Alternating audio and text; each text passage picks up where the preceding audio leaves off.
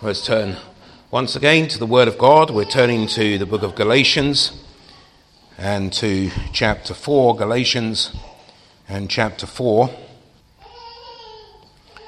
Now I say that the heir, as long as he is a child, differeth nothing from a servant, though he be Lord of all, but is under tutors and governors until the time appointed of the Father. Even so we, when we were children, were in bondage under the elements of the world. But when the fullness of time was come, God sent forth his Son, made of a woman, made under the law, to redeem them that were under the law, that we might receive the adoption of sons. And because ye are sons, God hath sent forth the Spirit of his Son into your hearts, crying, Abba, Father. Wherefore thou art no more a servant, but a son. And if a son, then an heir of God through Christ. Howbeit, then, when ye knew not God, ye did service unto them which by nature are no gods. But now, after that ye have known God, or rather are known of God, how turn ye again to the weak and beggarly elements, whereunto ye desire again to be in bondage? Ye observe days and months and times and years. I am afraid of you, lest I have bestowed upon you labour in vain. Amen. We'll leave the reading just there, and let's unite our hearts in prayer. Our eternal God, we bow before thee this morning, and Lord, we pray that thou wouldst put thy hand upon us as we would consider the word of God together. We pray that we might have a comprehension and an understanding of those great things which are accomplished in Jesus Christ. Lord, there is little stomach in this country in these days for thy word. Lord, they would rather hear the echoes of their own thoughts. Lord, they would rather turn to man and trust in him. Lord, they have lost sight of the wonders and the glories of Jesus Christ. But Father, we pray that thou wouldst open our eyes that we might behold him, as Stephen of old, even as he was stoned to death, that he beheld Christ standing at the right hand of God. Lord, we pray that we might see him, and Father, that we might rejoice in him. Bless us then, we ask, and continue with us this day. Receive the praise, the honour and the glory unto thyself, for thou hast done these things. And thou hast created us. Lord, thou hast redeemed thy people unto thyself. And thou wilt come again, and thou wilt judge this earth. And Father, we pray that we might be found faithful, at the very least in the preaching of thy word. And Lord, that we might tell men and women of their need. And Father, we pray that thou wouldst turn them from darkness to light. We ask these things in Jesus' name. Amen. So I want to think about these words which are found in verse 4 of this fourth chapter, where we read, But when the fullness of time was come, God sent forth his Son, made of a woman, made under the law, to redeem them that were under the law, that we might receive the adoption of sons. That's verses 4 and 5, of course. But verse 4 is my main text here this morning. And I want to think about it with reference to the Lord Jesus Christ coming into this world, and also with reference to what it says concerning the heir and the condition of the heir before he inherits. We see there in verse 4, in chapter 4, verse 1, Now I say that the heir, as long as he is a child, differeth nothing from a servant, though he be Lord of all, but is under tutors and governors until the time appointed of the Father. And I want to suggest to you, as I was reading this, I wanted to suggest to you that here we have this consideration that the Lord Jesus Christ was the heir. He is the heir. We will see that in just a moment. And he was sent forth by the Father, and he differed nothing from a servant while he was here upon this earth, until he was of the time to inherit. We know that God had set the time. He had decided when the fullness of times would come. And Jesus Christ, dying upon the cross of Calvary, then rises from the dead and ascends into heaven to receive the kingdom, and that he reigns in heaven at this time over all of his people who are members of that fellowship, of that citizenship of heaven.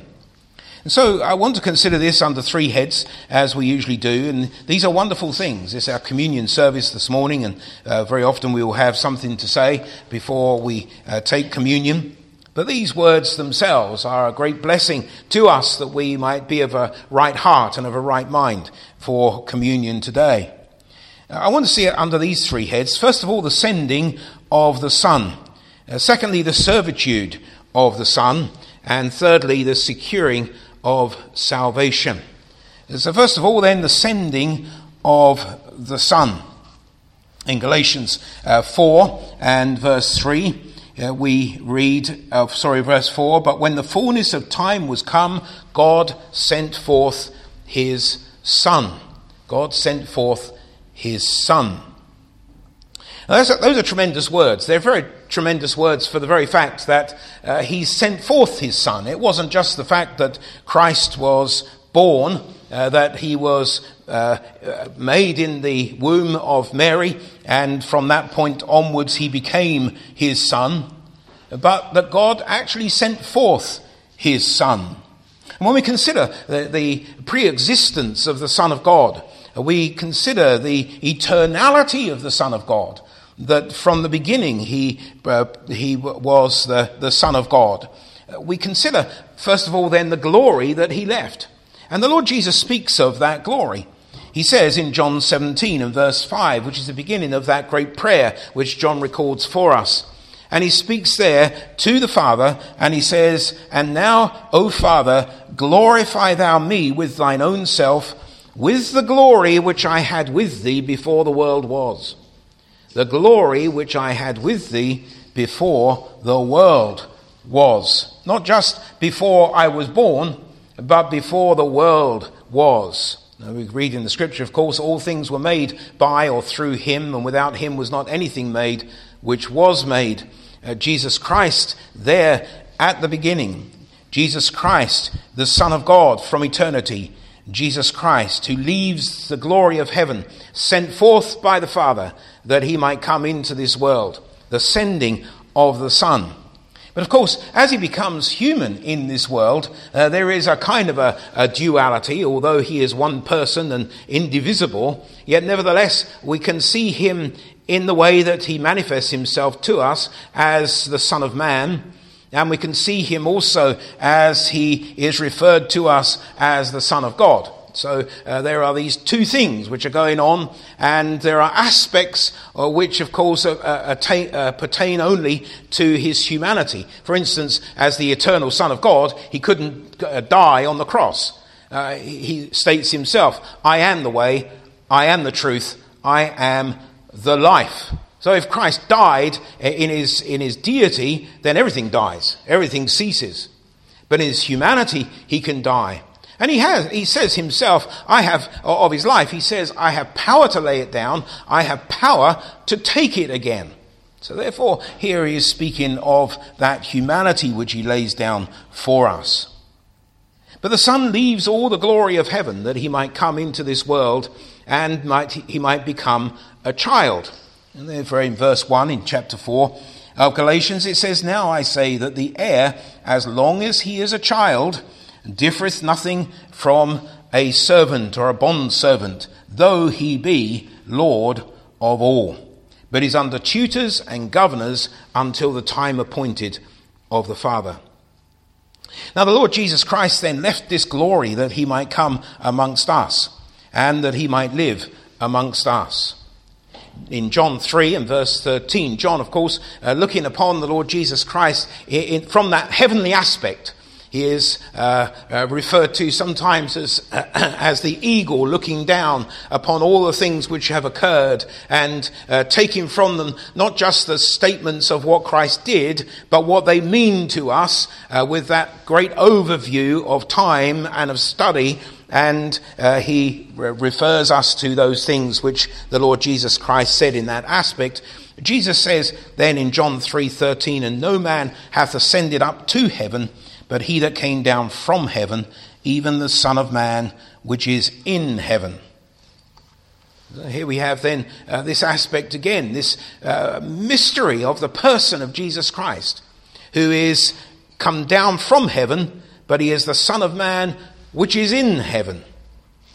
And again in John 17, back to that prayer, he says in verse 24, Father, I will that they also whom thou hast given me be with me where I am, that they may behold my glory which thou hast given me.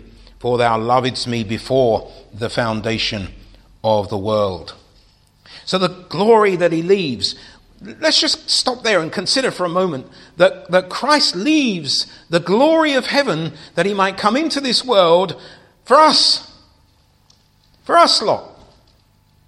Sinners, corrupt, weak, failing, subject to death, subject to illness, subject to all kinds of confusions and deceits. And we hear quite often these days of so many who have fallen to deceit, where they have received phone calls or the like, and they have given over their bank details, and we are ready to fall to all kinds of things, even the wisest. And yet Jesus leaves the glory of heaven that he might come and redeem us, that he might save us.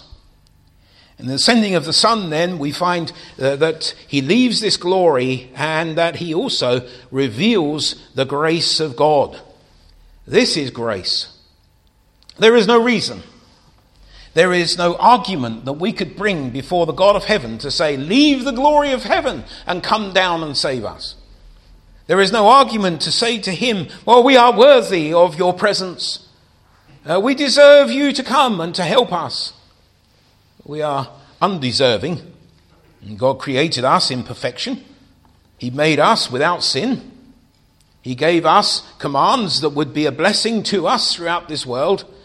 And mankind in Adam refused those commands and would rather put God to the test.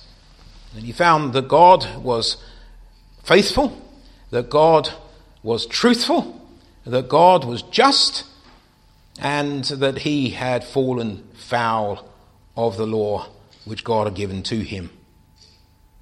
But he reveals this grace in coming into this world.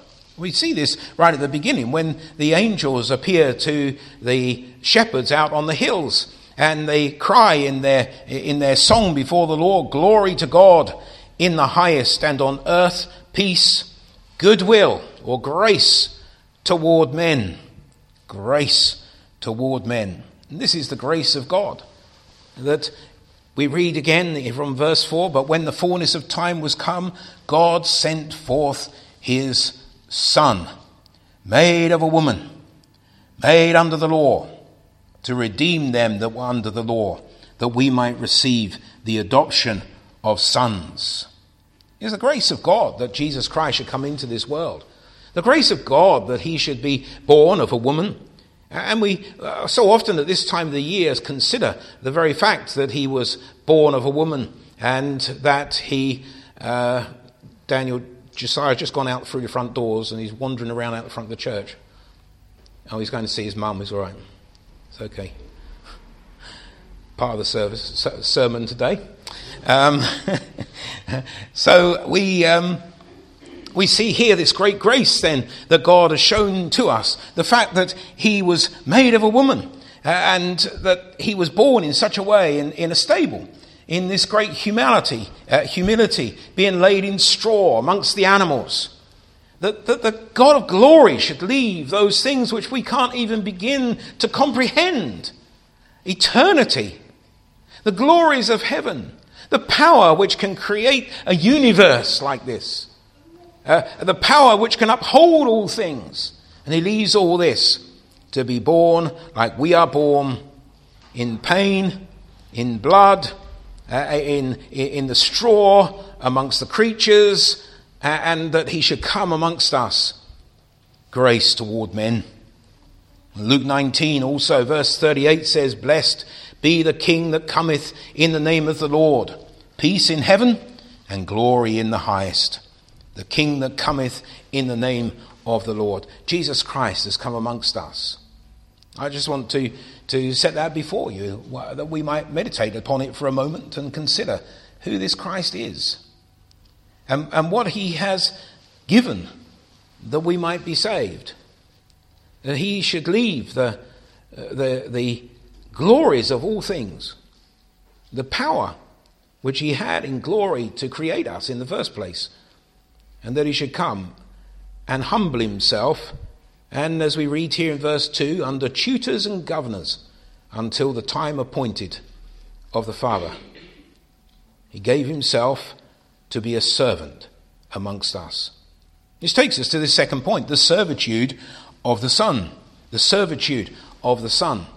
Now here is the Lord of glory. He has come down into this world to live amongst us, and he has not just come to live amongst us, but he has come to live amongst us as a servant. First and foremost, the servant of God, but also in so many ways the servant of those who are around them. Remember how he takes the cloth and wraps it about his waist and goes and washes the disciples' feet. He says to them, you call me master, and so I am. But he humbles himself even to wash the feet of the disciples. Peter, of course, pulls him up on that. And he says, you shouldn't be washing my feet. I should be washing your feet. But Jesus says, unless I wash your feet, you can have no part with me. And Peter says, well, not just my feet then, but my hands and my head also. So the servitude of the Son, he becomes a servant. He comes into this world to serve. We see the prophecies concerning this from the Old Testament that were leaning forward toward this. In Isaiah 42, verse 1, there are a number of servant songs in Isaiah. And here we have one in chapter 42, verse 1, behold, my servant, whom I uphold, mine elect, in whom my soul delighteth. I have put my spirit upon him. He shall bring forth judgment to the Gentiles. Now, this is very clearly the Lord Jesus Christ. My servant, whom I uphold, mine elect, in whom my soul delighteth. This is my beloved Son, in whom I am well pleased. Or to use these words instead, in whom I am delighted. I have put my spirit upon him. He shall bring forth judgment to the Gentiles. Of course, Paul here is speaking to the Gentiles, and he is saying to them that they have turned aside from the blessings which Christ brought, judgment to the Gentiles, and they are turning back to the beggarly elements of the law of the Jews. And he is berating them for it, and he is saying to them, this is foolishness. Oh, foolish Galatians. You turn with me for a moment to Isaiah and chapter 52, which so often we read, don't we, in the communion service. Isaiah and 52, we read there these words in verse 13, behold, my servant shall deal prudently. He shall be exalted and extolled and be very high. But see how it continues. As many were astonished at thee. His visage was so marred more than any man, and his form more than the sons of men. So shall he sprinkle many nations. Or the Gentiles, in other words. The kings shall shut their mouths at him, for that which had not been told them they shall they see, and that which they had not heard shall they consider. Who hath believed our report? To whom is the arm of the Lord revealed? For he shall grow up before him as a tender plant, and as a root out of a dry ground. He hath no form nor comeliness, and when we shall see him, there is no beauty that we should desire him. He is despised and rejected of men, a man of sorrows, and acquainted with grief, and we hid, as it were, our faces from him. He was despised, and we esteemed him not. Here is Christ, therefore, once again set forth in this prophecy of Isaiah as the servant who God hath sent. And Jesus Christ, as we see again in Galatians chapter 4 and verse 4, but when the fullness of time was come, God sent forth his Son, made of a woman, made under the law. In Zechariah chapter 3 and verse 8, there we read, hear now, O Joshua the high priest, thou and thy fellows that sit before thee, for they are men wondered at.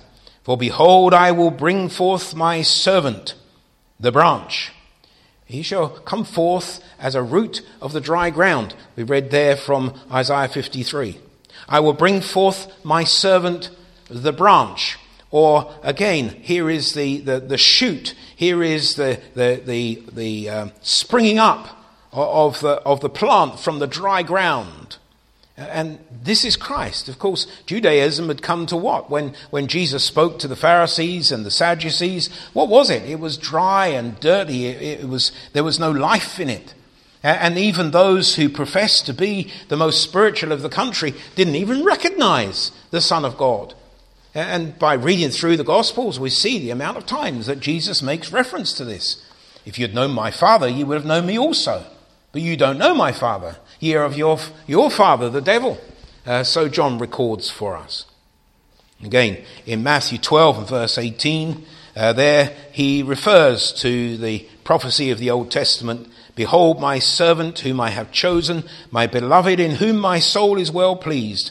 I will put my spirit upon him, and he shall show judgment to the Gentiles. That's the first of those quotes that we gave from Isaiah 42. Behold my servant, whom I uphold, mine elect, in whom my soul delighteth. I have put my spirit upon him. He shall bring forth judgment to the Gentiles. So Matthew brings forth this prophecy of the Old Testament, and he is saying to us, this is who Jesus Christ is. He is the servant. He is the one whom God has sent forth, his son, but a servant, because the heir, as long as he is a child, differeth nothing from a servant, though he be Lord of all. We see then the proofs of this in the servitude of the Son. In Hebrews 1:2 we read, hath in these last days spoken unto us by his Son, whom he hath appointed heir of all things, by whom also he made the worlds. So here he is the heir. Christ is appointed the heir. But he is the servant in this world. He is the servant who is serving the Father. He is the servant, in a sense, in serving us also, because he is the one who brings us into eternity. He is the one who gives us salvation. He is the one who has died upon the cross in our place. He is the one who has borne our sin for us. And so often when we think about the servants, of course, they are the ones who do the work, aren't they? And Christ makes himself, he becomes a servant for us. But he is nevertheless the heir of all things. The heir of all things. Again, verse 1 here in Galatians 4, now I say that the heir, as long as he is a child, differeth nothing from a servant, though he be Lord of all.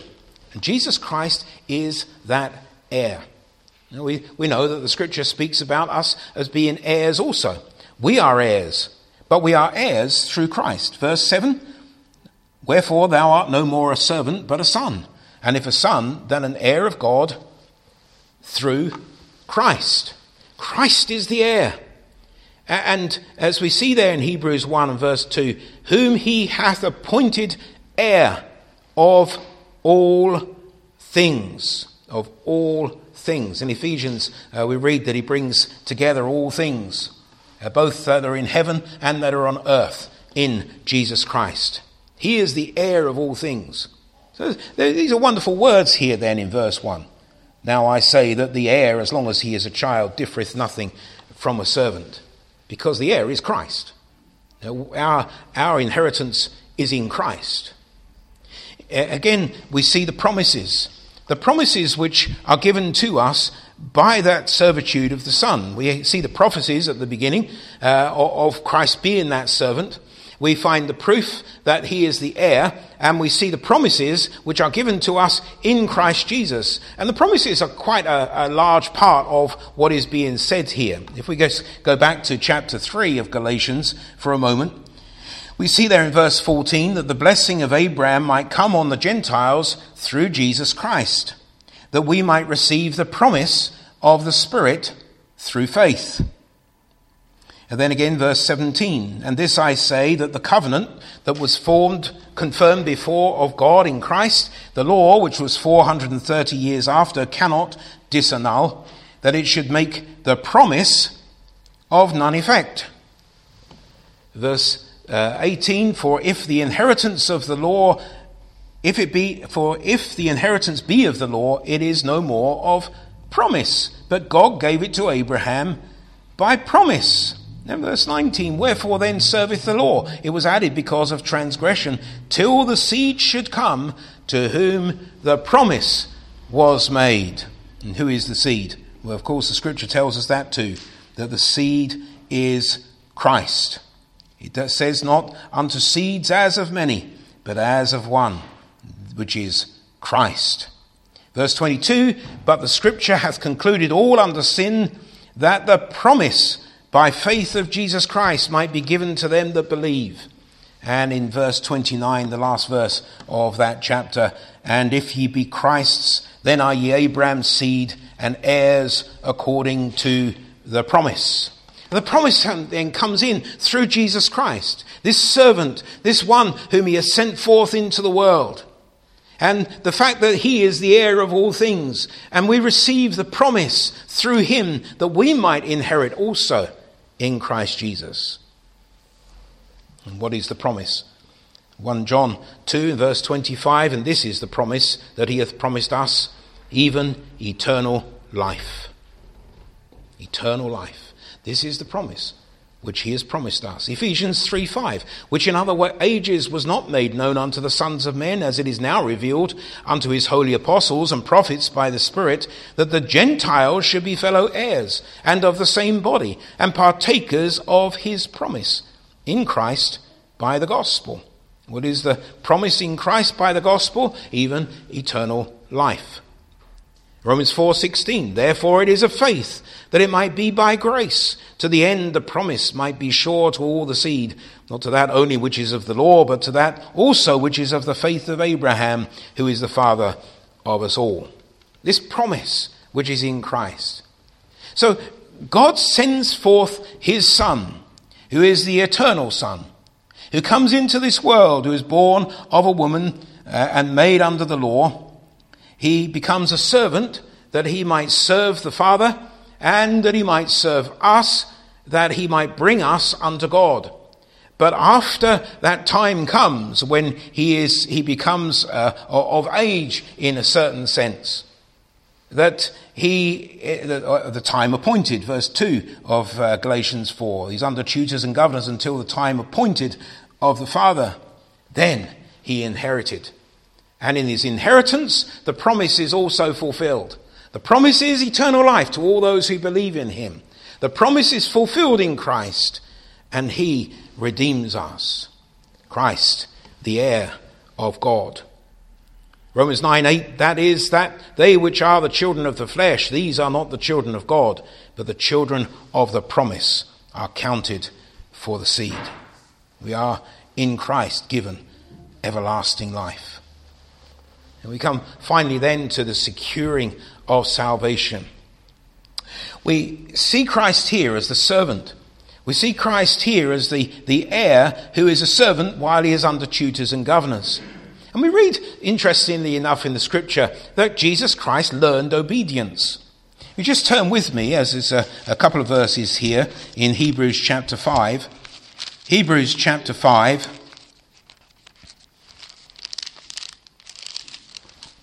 And verse 5, so also Christ glorified not himself to be made a high priest, but he that said unto him, thou art my son, today have I begotten thee. As he saith also in another place, thou art a priest for ever after the order of Melchizedek, who in the days of his flesh, when he had offered up prayers and supplications with strong crying and tears unto him that was able to save him from death, and was heard, in that he feared, though he were a son, yet learned he obedience by the things which he suffered. And being made perfect, he became the author of eternal salvation unto all them that obey him, called of God, our high priest, after the order of Melchizedek. Christ learns obedience. So we come back to Galatians chapter 4 then, and we find that there is this aspect of Jesus Christ. Though he is the heir of all, yet coming into this world, he differs nothing from a servant. He even learns obedience in this world. And he comes before the Father with strong prayers and supplications, strong crying and tears unto him that was able to save him from death, and was heard in that he feared. Though he were a son, yet learned he obedience by the things which he suffered. Being made perfect, he became the author of eternal salvation unto all them that obey him. And Jesus, of course, came into this world with the full knowledge that he would be a servant, the full knowledge that he would learn obedience. In John 12:27, he says, "Now is my soul troubled, and what shall I say? Father, save me from this hour. And for this cause came I unto this hour." God sent forth his Son, made of a woman, made under the law, to redeem them that were under the law, that we might receive the adoption of sons. We find then in Christ Jesus this last oblation, the securing of salvation for us. Hebrews 10, verse 11, down to verse 18. "And every priest standeth daily ministering and offering oftentimes the same sacrifices, which can never take away sins. But this man, after he had offered one sacrifice for sins forever, sat down on the right hand of God, from henceforth expecting till his enemies be made his footstool.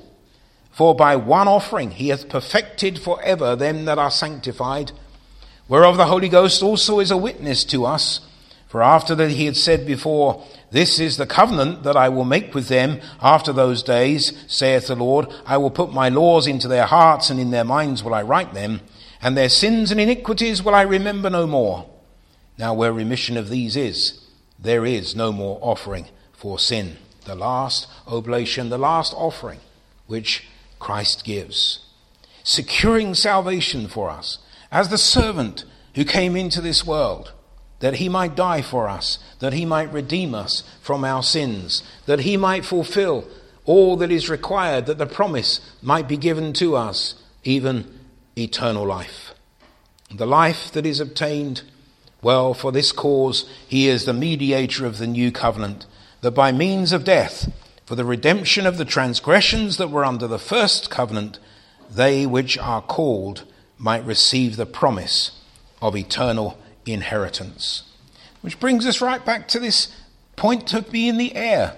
Jesus Christ, the heir. And the fact that we are heirs in him, according to the promise, according to the prophecy, according to the power of God, according to that position which Jesus Christ took as the servant, suffering for us that we might be redeemed. As we come to a communion service today, we are reminded once again of what Christ gave for us, that he shed his blood for us, that he gave his body for us, that he, as a servant, honored us with so great a salvation and blessed us. And Jesus says, "All that the Father giveth me shall come to me, and whosoever cometh to me, I will in no wise cast out." And may the Lord be praised. It's a good thing for us to understand these things. There are many things that come in this world and we don't understand. Many problems, many troubles, many difficulties, many times when our prayers seem to go unanswered. But what are we to do? To look up. We are to look upon Christ. We are to see his glories.